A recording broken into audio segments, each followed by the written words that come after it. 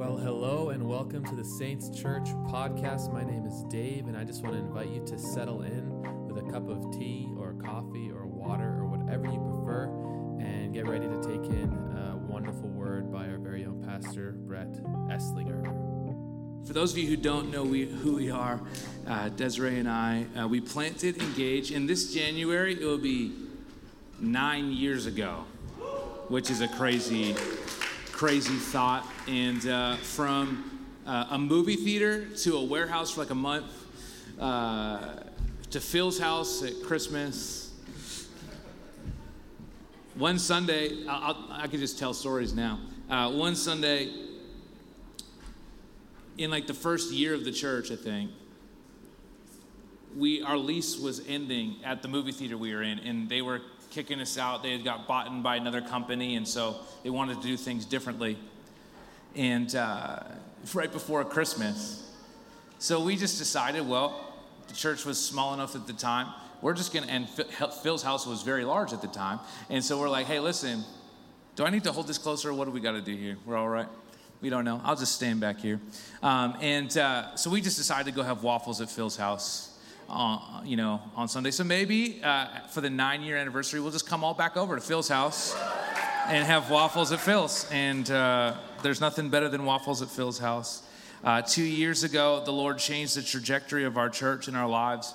God has always put a dream in our hearts to reach this region and not to do that in a small way, but we have also always lived from this position where we just follow Jesus one step at a time. We don't always know what's next for us. We're just crazy enough to believe that if he leads us into this next step, that we're just going to take it.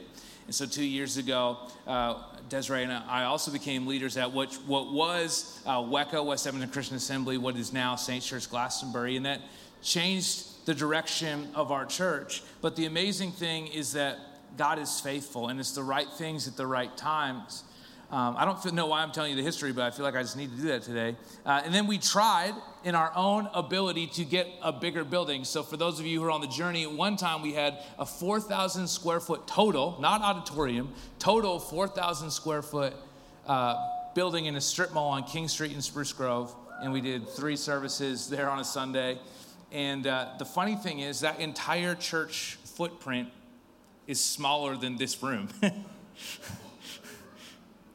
And God was faithful. Then we launched in Stony Plain at Carrar at the dance studio, and we had the 2 locations. And then we were like feeling like the Lord would say, it's time to take another step forward. It's time to take another step forward. And so as you take that step forward, we're like, okay, well, we need to get a building. So we tried to get a building in the warehouse in the industrial area in Spruce Grove. And we were going to lease it for 7 years. And the build-out cost on that building was going to be $350,000 to build it out, to make it a church. And we're like, wow, okay. So we started that campaign, and Heart for the House, the first one that we did there, and started to believe God for that. And of course, the deal fell through, and it didn't materialize. And so we let our lease go in Spruce Grove. So we had, the West End location, and then we were out in Stony Plain at Carrar, and we're like, God, what is next for us? Because how many know that oftentimes we create our own plan for how God should work, and it's oftentimes pales in comparison to what he has planned, right? We try and figure out a plan or a strategy or direction, and it's good to be prepared. It's good to be prepared. I'm with you. But sometimes I'm just wondering, when was the last time you left some room in your life's plan for Jesus to move? For him to work, for a miracle to happen? Or are you moving along and plotting it out as if you're holding it together when in reality Jesus is holding it all together? And so we went into COVID with no building to call our own, and things kind of shut down, and we went online as, we all got crazy. But right through COVID, we get a phone call from Hope Christian Reformed Church. And they said, hey, can we meet you? And I said, sure. So Pastor Jeremy and I went for a meeting here in the church basement. And they asked if we'd want to buy the building. And we said, no bank is going to give us a mortgage in COVID. Banks don't like to give churches mortgages, period, let alone in COVID. And so we're like, okay. so we just kept talking. We got we got the valuation done. And then we came back and we gathered together. And these meetings were always so kind and generous in nature. And Hope Christian Reform said, okay, we want to sell you the church for half of fair market value. So the church in 5 acres. And we're like, okay. And so they had a number in mind, but I also had a number in mind. So I said, here's what I think it would be. And they asked us to leave. Just for 10 minutes while they talked. But in the parking lot, I was like, Pastor Jeremy, I'm sorry. I think I ruined this for you. And they came back and they accepted that number. And that number was $350,000. So when I come up with a plan, I get something temporary for 7 years that I have to invest $350,000 into. When we trust Jesus and we live through those uncomfortable moments, those difficult moments of not knowing, of not having what we think we need in the right moment, he comes along and out of nowhere gives you something so far beyond what you could ever ask, think, imagine, or dream for the same amount of money. And he goes, just watch what I could do if you would trust me.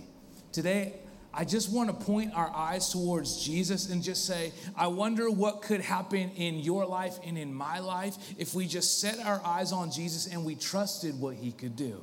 We trusted what he could do. See, when you come to church, I just got this question for you and for us, really. What do you expect? Like, what do you expect to happen? I think we all have a set of expectations when we come to church. Like, for me, I didn't buy a coffee because I knew there was going to be coffee, Like, there's going to be coffee here. I'm thankful there's always coffee, I have an expectation that I'm going to see some friendly faces, some faces that we love and people that we love. I expect that it's going to be warm. I expect that we're going to worship. I expect somebody's going to preach the word of God, that the Bible will be taught. I have those sets of expectations, but what else are you expecting? Because what we just read earlier today is Jesus is the visible image of the invisible God. He holds the universe together. He is supreme over everything in the universe. So I would just like to submit to you and suggest today that when Jesus shows up, Jesus changes everything. And so when I show up on a Sunday, we are here to gather together to lift up the name of Jesus, that everything begins to change. And it's different than worshiping or being alone together. Why? Because there is a corporate anointing that happens. There's something significant that happens when the people of God gather together. In Psalm 22, verse 3, it says that God, who is the Holy One, inhabits or dwells or is enthroned in the praises of his people. That's Psalm 22, verse 3. So when we gather together and we sing, we don't just sing to warm up to a message or to feel good or to have Christian karaoke. We sing to lift up the name of Jesus. And as we lift up the name of Jesus, he is enthroned and he dwells and he inhabits our praise. As he inhabits our praise, that word inhabit in the original Hebrew also means to sit down. And you're kind of like, that's kind of weird. Jesus comes in and he sits down. Yeah, he comes in and he sits down on the throne of our lives. And as we worship, we slip off the chair that we've been occupying from Monday through Saturday. And we're like, oh yeah, Jesus, I'm going to give you some room to work. I'm going to trust you. Would you come and move? And when the people of God start to lift up the name of Jesus, Jesus takes his rightful place in our gathering. We redirect our attention and our eyes and we set them on him, and everything changes. It's not that he isn't with you, he is always with you. It's that our awareness changes. We become aware of his presence. There's something special that happens when the people of God worship, because when the people of God worship, it's not just about a bunch of people getting in a room singing songs. See, something amazing happens, something incredible happens. You see in Ephesians chapter 6, when he talks about picking up a shield of faith. That's what the Apostle Paul starts describing our kind of faith journey. He says, listen, you got to put on all these different things. And he's talking about different attributes. And he talks about the shield of faith. And for the longest time, I thought it was this little circle shield, this little kind of circle shield thing that you see in the movies, like Spartacus or whatever, like that kind of vibe. And I'm like, that's not what it is. What it was like a big piece of wall. It was like 2 feet by it was like 4 feet by 2 feet, and it was kind of a wall, and they could interlock and they could connect together so that they could create this maneuver called the testudo, where they would create a shield wall, and they could call for that, and there'd be a shield wall that would happen. So the picture is this, that when we gather together and we lift up the name of Jesus, we lift up our shield of faith, we join together our faith in this atmosphere, and there is a wall of protection that goes up. There's a wall of protection that goes up because there's some of us who have the strength and the faith and the courage when we come here on a Sunday morning to say, today I'm going to put my shield up and I'm going to create an atmosphere that's safe for anyone who's hurting, for anyone who's searching, for anyone who needs healing. I'm not just coming to sing. I'm coming to lock my faith together and to say, you know what, today I got you. I got your back. I'm covering you so you can come in here and you can be safe from whatever is trying to chase you down. When we gather together and we lift up the name of Jesus, come on, it's all right. You can clap, you can shout, you can laugh or cheer, whatever it is we do here. You can do those things. But the reality is when we lift up the name of Jesus, we lift up his name, but then we have a responsibility to one another to lift up that shield of faith. It says, I got you today. Now, here's the amazing thing. When you look across the room, and we're talking about family vibes. And there is a need in church to be known. We are known by God. We have the ability, because he made us. He knows us. He knits us together. It says in Psalm 139. He knows every detail of our lives. He knows us. But there's something deeper that is supposed to happen amongst the believers, amongst the community. There's supposed to be this friendship, this connection, this relationship. This isn't, and this shouldn't be a place that you can slip in and slip out of. Now, I must admit, we're not always great at this. Lots of churches are friendly, but most of the times we just kind of stop there, right? We're like, hey, hi, and then we walk by. I wonder what might happen if we didn't just open up our church buildings, if we opened up our lives to one another.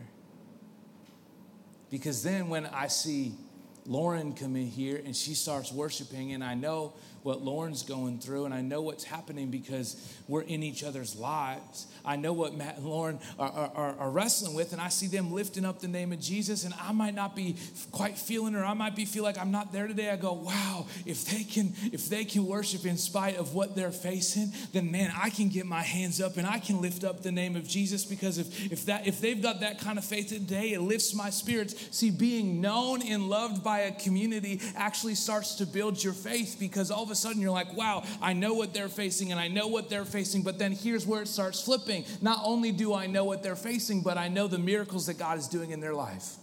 I know the things that are happening. I know that things are changing. I know that things are shifting. And so there's some weeks where you might see someone come in and you know that they're going through it, and you're like, you know what? I'm gonna go extra today, because I gotta take care of. I gotta cover my brother and sister. We're gonna carry them into the presence of Jesus. Whatever we gotta do.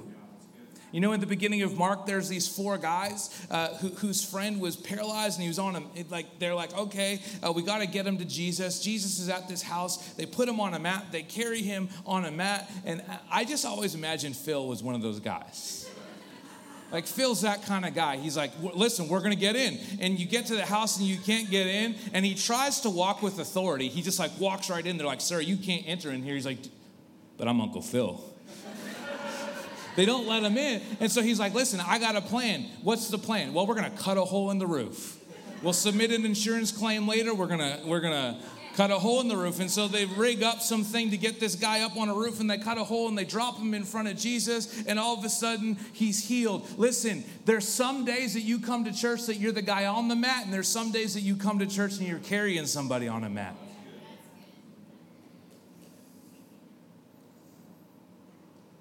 But everyone walks out changed because we saw what Jesus could do. I wonder what might happen in our community if we were known and loved, if we let our guard down.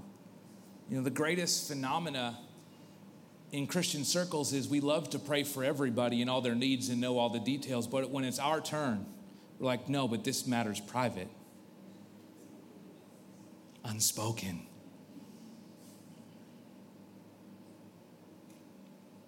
But if it remains unspoken, how can we cover you? How can we walk with you? How can we pray for you?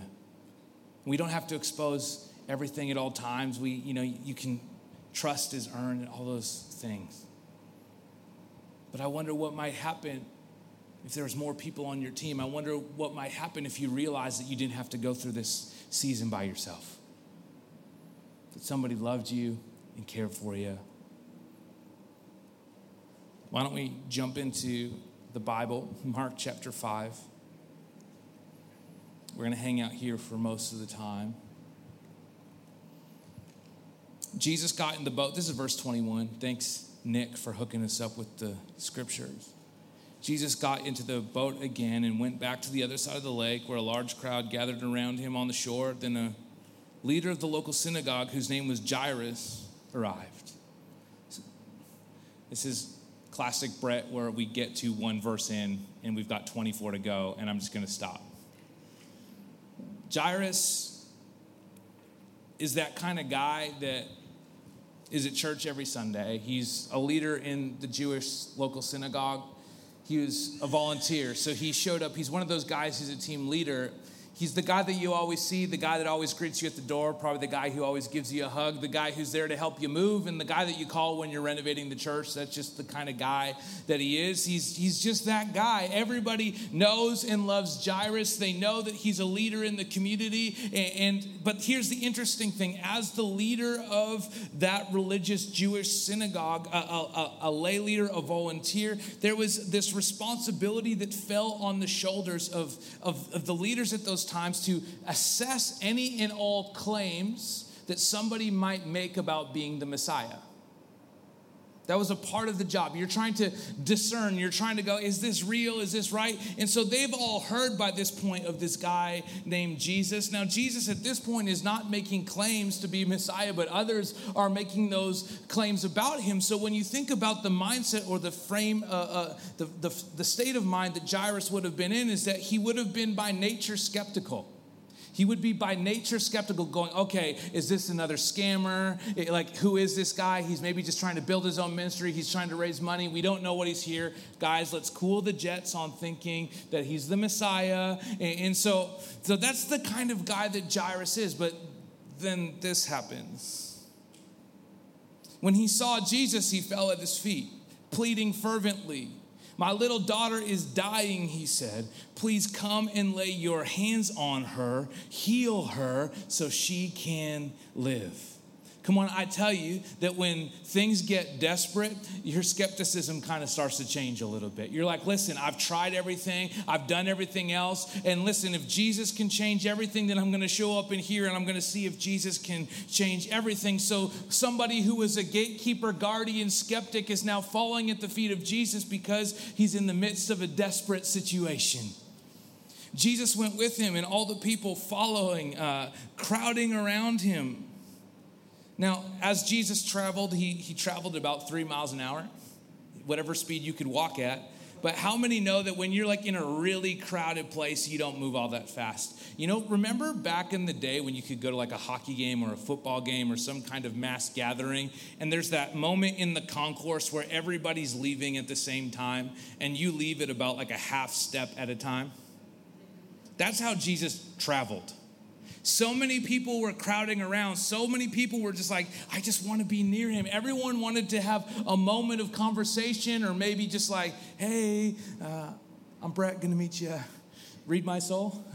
Say something encouraging to me. You know, you just wanted to get into close proximity. So everyone's crowding around. And listen, if I'm Jairus, I'm like, let's go.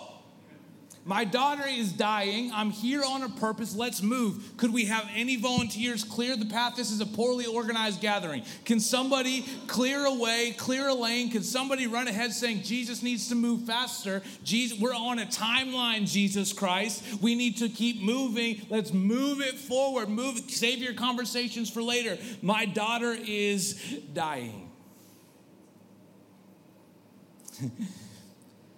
The only way that I can communicate the feeling is, you know that moment when your alarm didn't go off and you've got an important meeting, maybe it's a test for school, you've all had this nightmare, and if you're anything like me, you jump in your car and you throw it in Google and it's showing way past time, but at the same time you get in and you're like, I could beat that. I can beat that. And then you start driving very aggressively. And then something happens to me. It probably doesn't happen to you. But I'm like, move! And it's like someone's grandma. And I'm aggressively yelling, but I don't make gestures, but I do engage in a full eye contact moment where I'm like, you have to express, it's now that, you know, being a dad, I just have to express that I'm not angry, I'm just disappointed in you. Right? It's like, come on, like, get out of my way. And so Jairus has those same feelings. He's like, let's go. But within that crowd, a woman had suffered for 12 years with constant bleeding. She had suffered a great deal from many doctors, and over the years, she spent everything she had to pay for them. But she had gotten no better. So she did every treatment. She signed up for every trial, did every test, got no better. In fact, she got worse. She had heard about Jesus. She heard about Jesus. She came up behind him through the crowd and touched his robe. If you've been in church, you've heard this. Probably more times than you can count. And there's something romantic, not in the relational way, but just in the kind of movie magic kind of way of this person coming up through a crowd and grabbing at the hem of his garment, and she's, you know, it's just like, wow, movie magic. Except, do you realize the reason she reached at the hem of his robe is because she didn't think that she was worthy for him to even make eye contact? See, for someone in this society, in this day and age, in the day which they were living underneath the old covenant, which is where the Old Testament falls under largely, before Jesus died and was resurrected. And so they lived according to those traditions and those patterns. And so when a woman was bleeding, she was considered ceremonially unclean. So this woman was ceremonially unclean for 12 years, which means that any person that came into contact with her. So we know something about COVID, and we know something about social distancing, and we know something about keeping our distance, and we know something about wearing a mask. But could you imagine the type of isolation and the types of games that it would play with your head if you knew that every single time you came near somebody, you had to declare yourself to be unclean. And if they touched you, they'd have to go into quarantine for 7 days. They got to go wash themselves. They have to go through a ritual, a procedure for them to be clean. So think about minimal physical human touch for not a year or 18 months, but for 12 years. Think about walking into a crowd, and every time you walk into a room, everybody scatters because they know that there's something wrong with you. Think about you doing everything that you can to see that it gets fixed, but you knowing that there's no answer. Can you think about being so desperate that you decide, you know what? It doesn't matter about the rules. It doesn't matter about what anyone says. So when she's moving her way through the crowd, every single person she's touching is unclean, and she doesn't care, and she's not saying it because she's like, you know what? Whatever with this social construct, I'm in desperation mode, and I just need to get to Jesus, but I don't even have the courage to ask him to pray for me because I don't even think that I'm worthy to be loved. She didn't even think that she could touch his back. She touched the bottom of his robe. The bottom. Like, like someone takes a swipe at the hem on your pants. And she's just thinking, why not?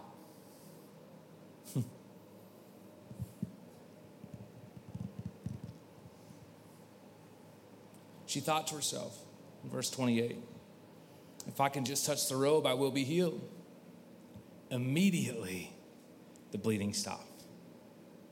Immediately. She could feel in her body that she had been healed of her terrible condition.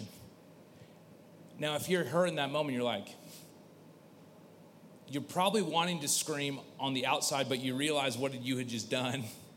And you're like, okay, I'm just going to slip out of here now because I came for what I want, and I'm going to throw a party at home, and everything's different now. I'm just going to slip away. Nobody's going to know. No, nobody's going to know. Who's going to know? Nobody's going to know.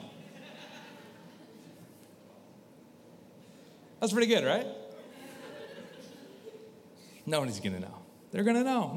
Anyways. Jesus realized at once that healing power had gone out from him. And he turned around. Could you imagine just Jesus like whipping around, making eye contact with you and saying, who touched my robe? But I don't think he was aggressive. I think it's more like, who touched my robe? His disciples said to him, because they were just awesome, look at this crowd pressing around you. How can you even ask who touched you? But he kept on looking around to see who had done it. Then the frightened woman, trembling at the realization of what had happened, came and fell to her knees in front of him and told him what she had done. And he said to her, daughter, your faith has made you well. Go in peace. Your suffering is over. Come on. When Jesus shows up, everything changes. But what about Jairus? Did you forget about him? This is all happening in the middle of Jairus panicking, going, let's go. Stop. Who cares who touched your robe? Who cares? She's healed. It's fine. Still needing healing. The panic is settling. Did you forget about him just like I forgot? I'm so excited about the woman with the issue of blood, what Jesus is doing right now, that Jairus is like, come on. But just as Jesus was finishing speaking to the woman, messengers arrived from the home of Jairus, the leader of the synagogue, and they told him, your daughter is dead. There's no use troubling the teacher now.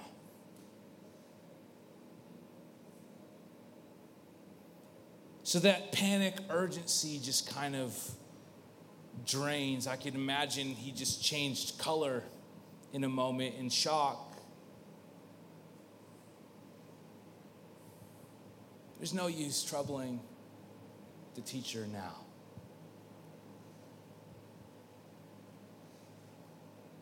You know what I think Jairus got in that situation? Bad advice. There's no use troubling the teacher now. As if Jesus was confined.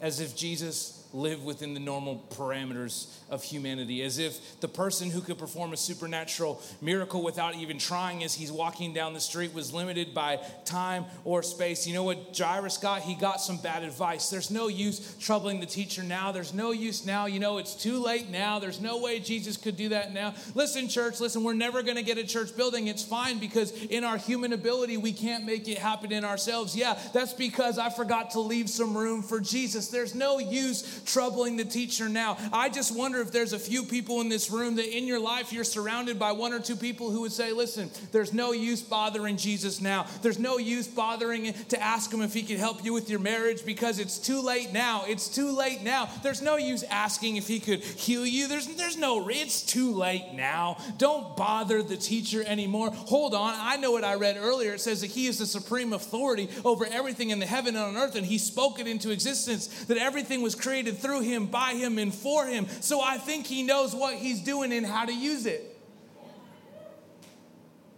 It says he's the visible image of the invisible God. Hebrews 1 says that all of the qualities of God the Father are expressed through the Son, Jesus. So I'm just here to tell you today, if somebody said there's no use bothering Jesus with your situation, that person that you're walking with doesn't know Jesus. Or they do, but they don't know him in this way yet. But Jesus overheard them. Uh-oh. Don't be afraid. Just have faith. I don't know who's in the room today, but the words of Jesus are the same yesterday, today, and forever. I just need to remind you, don't be afraid. Just have faith. Don't be afraid. But that's not enough. Don't be afraid. Just have faith. And Jesus stopped the crowd. He wouldn't let anyone go with him except Peter, James, and John, the brother of James. When they came to the home of the synagogue leader, Jesus saw much commotion and weeping and wailing. And he went inside and he asked, "Why all this commotion and weeping? The child isn't dead. She's only asleep." You know what they did? Verse 40, the crowd laughed at him. They laughed. Can I just ask you this question? In this season, in this chapter of your life, who are you listening to? What's the voice that you hear? Is it the voice of the Good Shepherd, Jesus, who calls you forward and says, "Listen, I love you with an everlasting love. I'm going to walk you through this, and I love you, and I want to take care of you, and there's hope, and there's healing, and there's life if you walk with me"? Or are you listening to the voice of the one that says, "Don't bother the teacher. It's too late now"? Are you listening to the voice of the mocker that says, "I can't believe that you would even trust in a belief system where you believe that Jesus could do something? Don't you know all of the things that are happening right now?" And so what did Jesus do? He just says, "Listen, it's time for you to leave." So he kicked him out. And he took the girl's father and mother and his 3 disciples into the room where the girl was lying. Holding her hand, he said to her, "Talitha koum," which means, "Little girl, get up." And the girl, who was 12 years old, immediately stood up and walked around. They were overwhelmed and totally amazed. Overwhelmed and totally amazed. I call that awe and wonder. They were filled with awe and wonder. And Jesus gave them some strict orders not to tell anybody what had happened. Then he asked them, he's like, "Can somebody get her a snack?" And every parent in the room over summer is like, "Amen. Get the kids a snack," because apparently they need 4 more. Lunch was 6 minutes ago. Somebody get the kids a snack.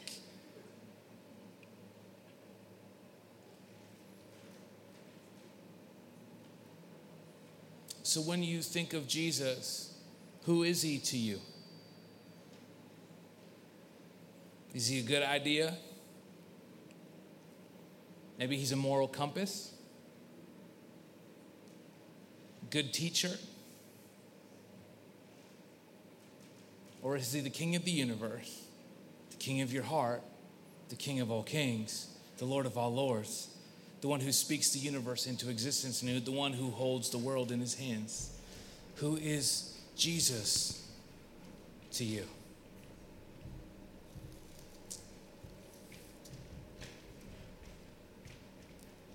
If you have a Bible, we're going to flip over to Revelation, because it's just not a Sunday unless it gets spicy in Revelation.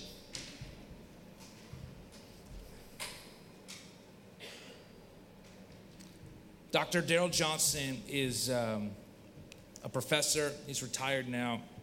He was a professor at Regent in Vancouver. He was a contemporary of Eugene Peterson, who wrote The Message.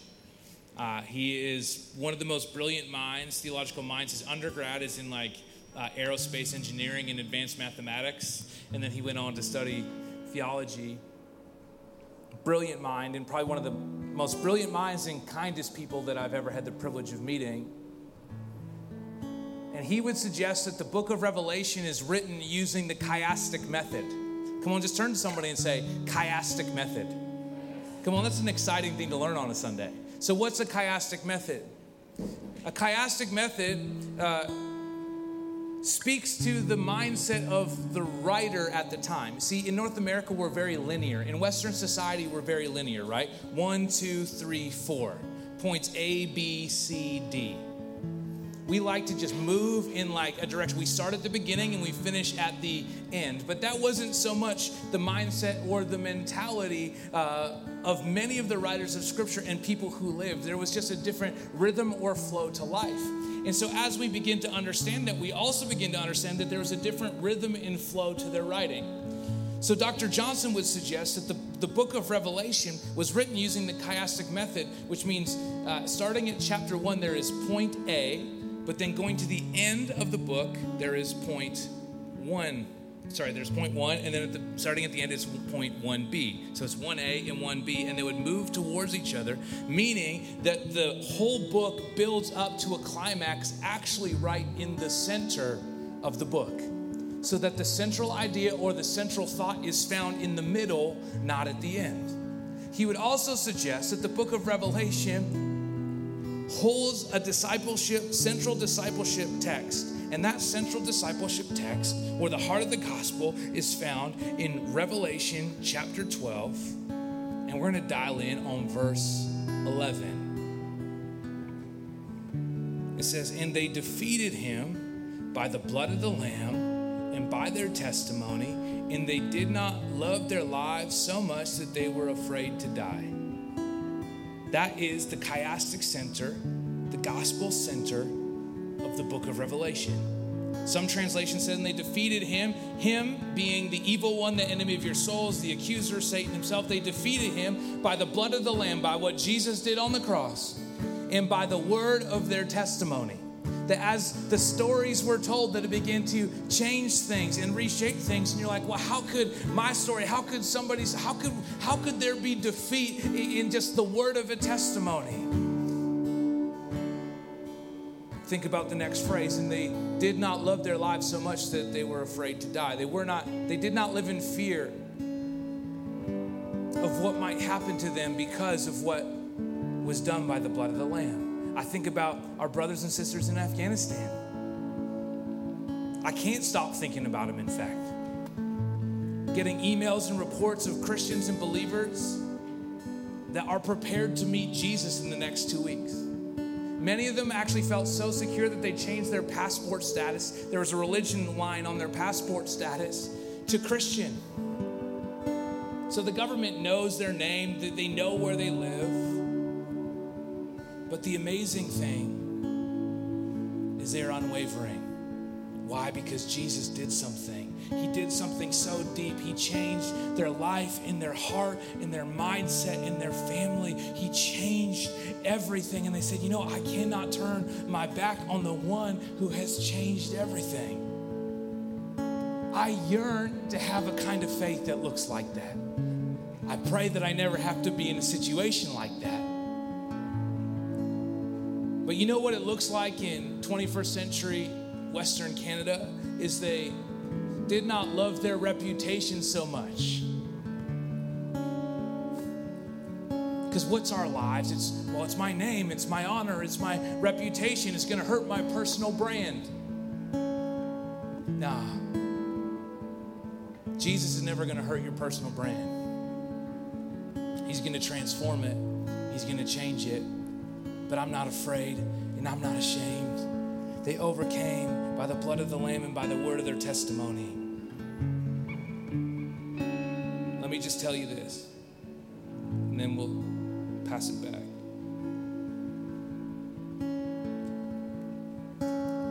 The way that Jesus is working in your life or wants to work in your life can literally change somebody else's life. But it changes it when it's told. That's what it means when they say the word of their testimony. They said, did you know that this is what Jesus did in my life? What you're going through is not all that dissimilar to what somebody else is going through, either in this room or in your social circle or in the office or at school. The difference is you're walking through it with Jesus. I want to show you something in Scripture. I want to show you this at work. Are you still with me? We'll go to Mark 6. I'll start at verse 53. And I have to admit, I only saw one of these, and then I realized there was two in the same passage. After they crossed the lake, they landed at Gennesaret. They brought the boat to shore and they climbed out.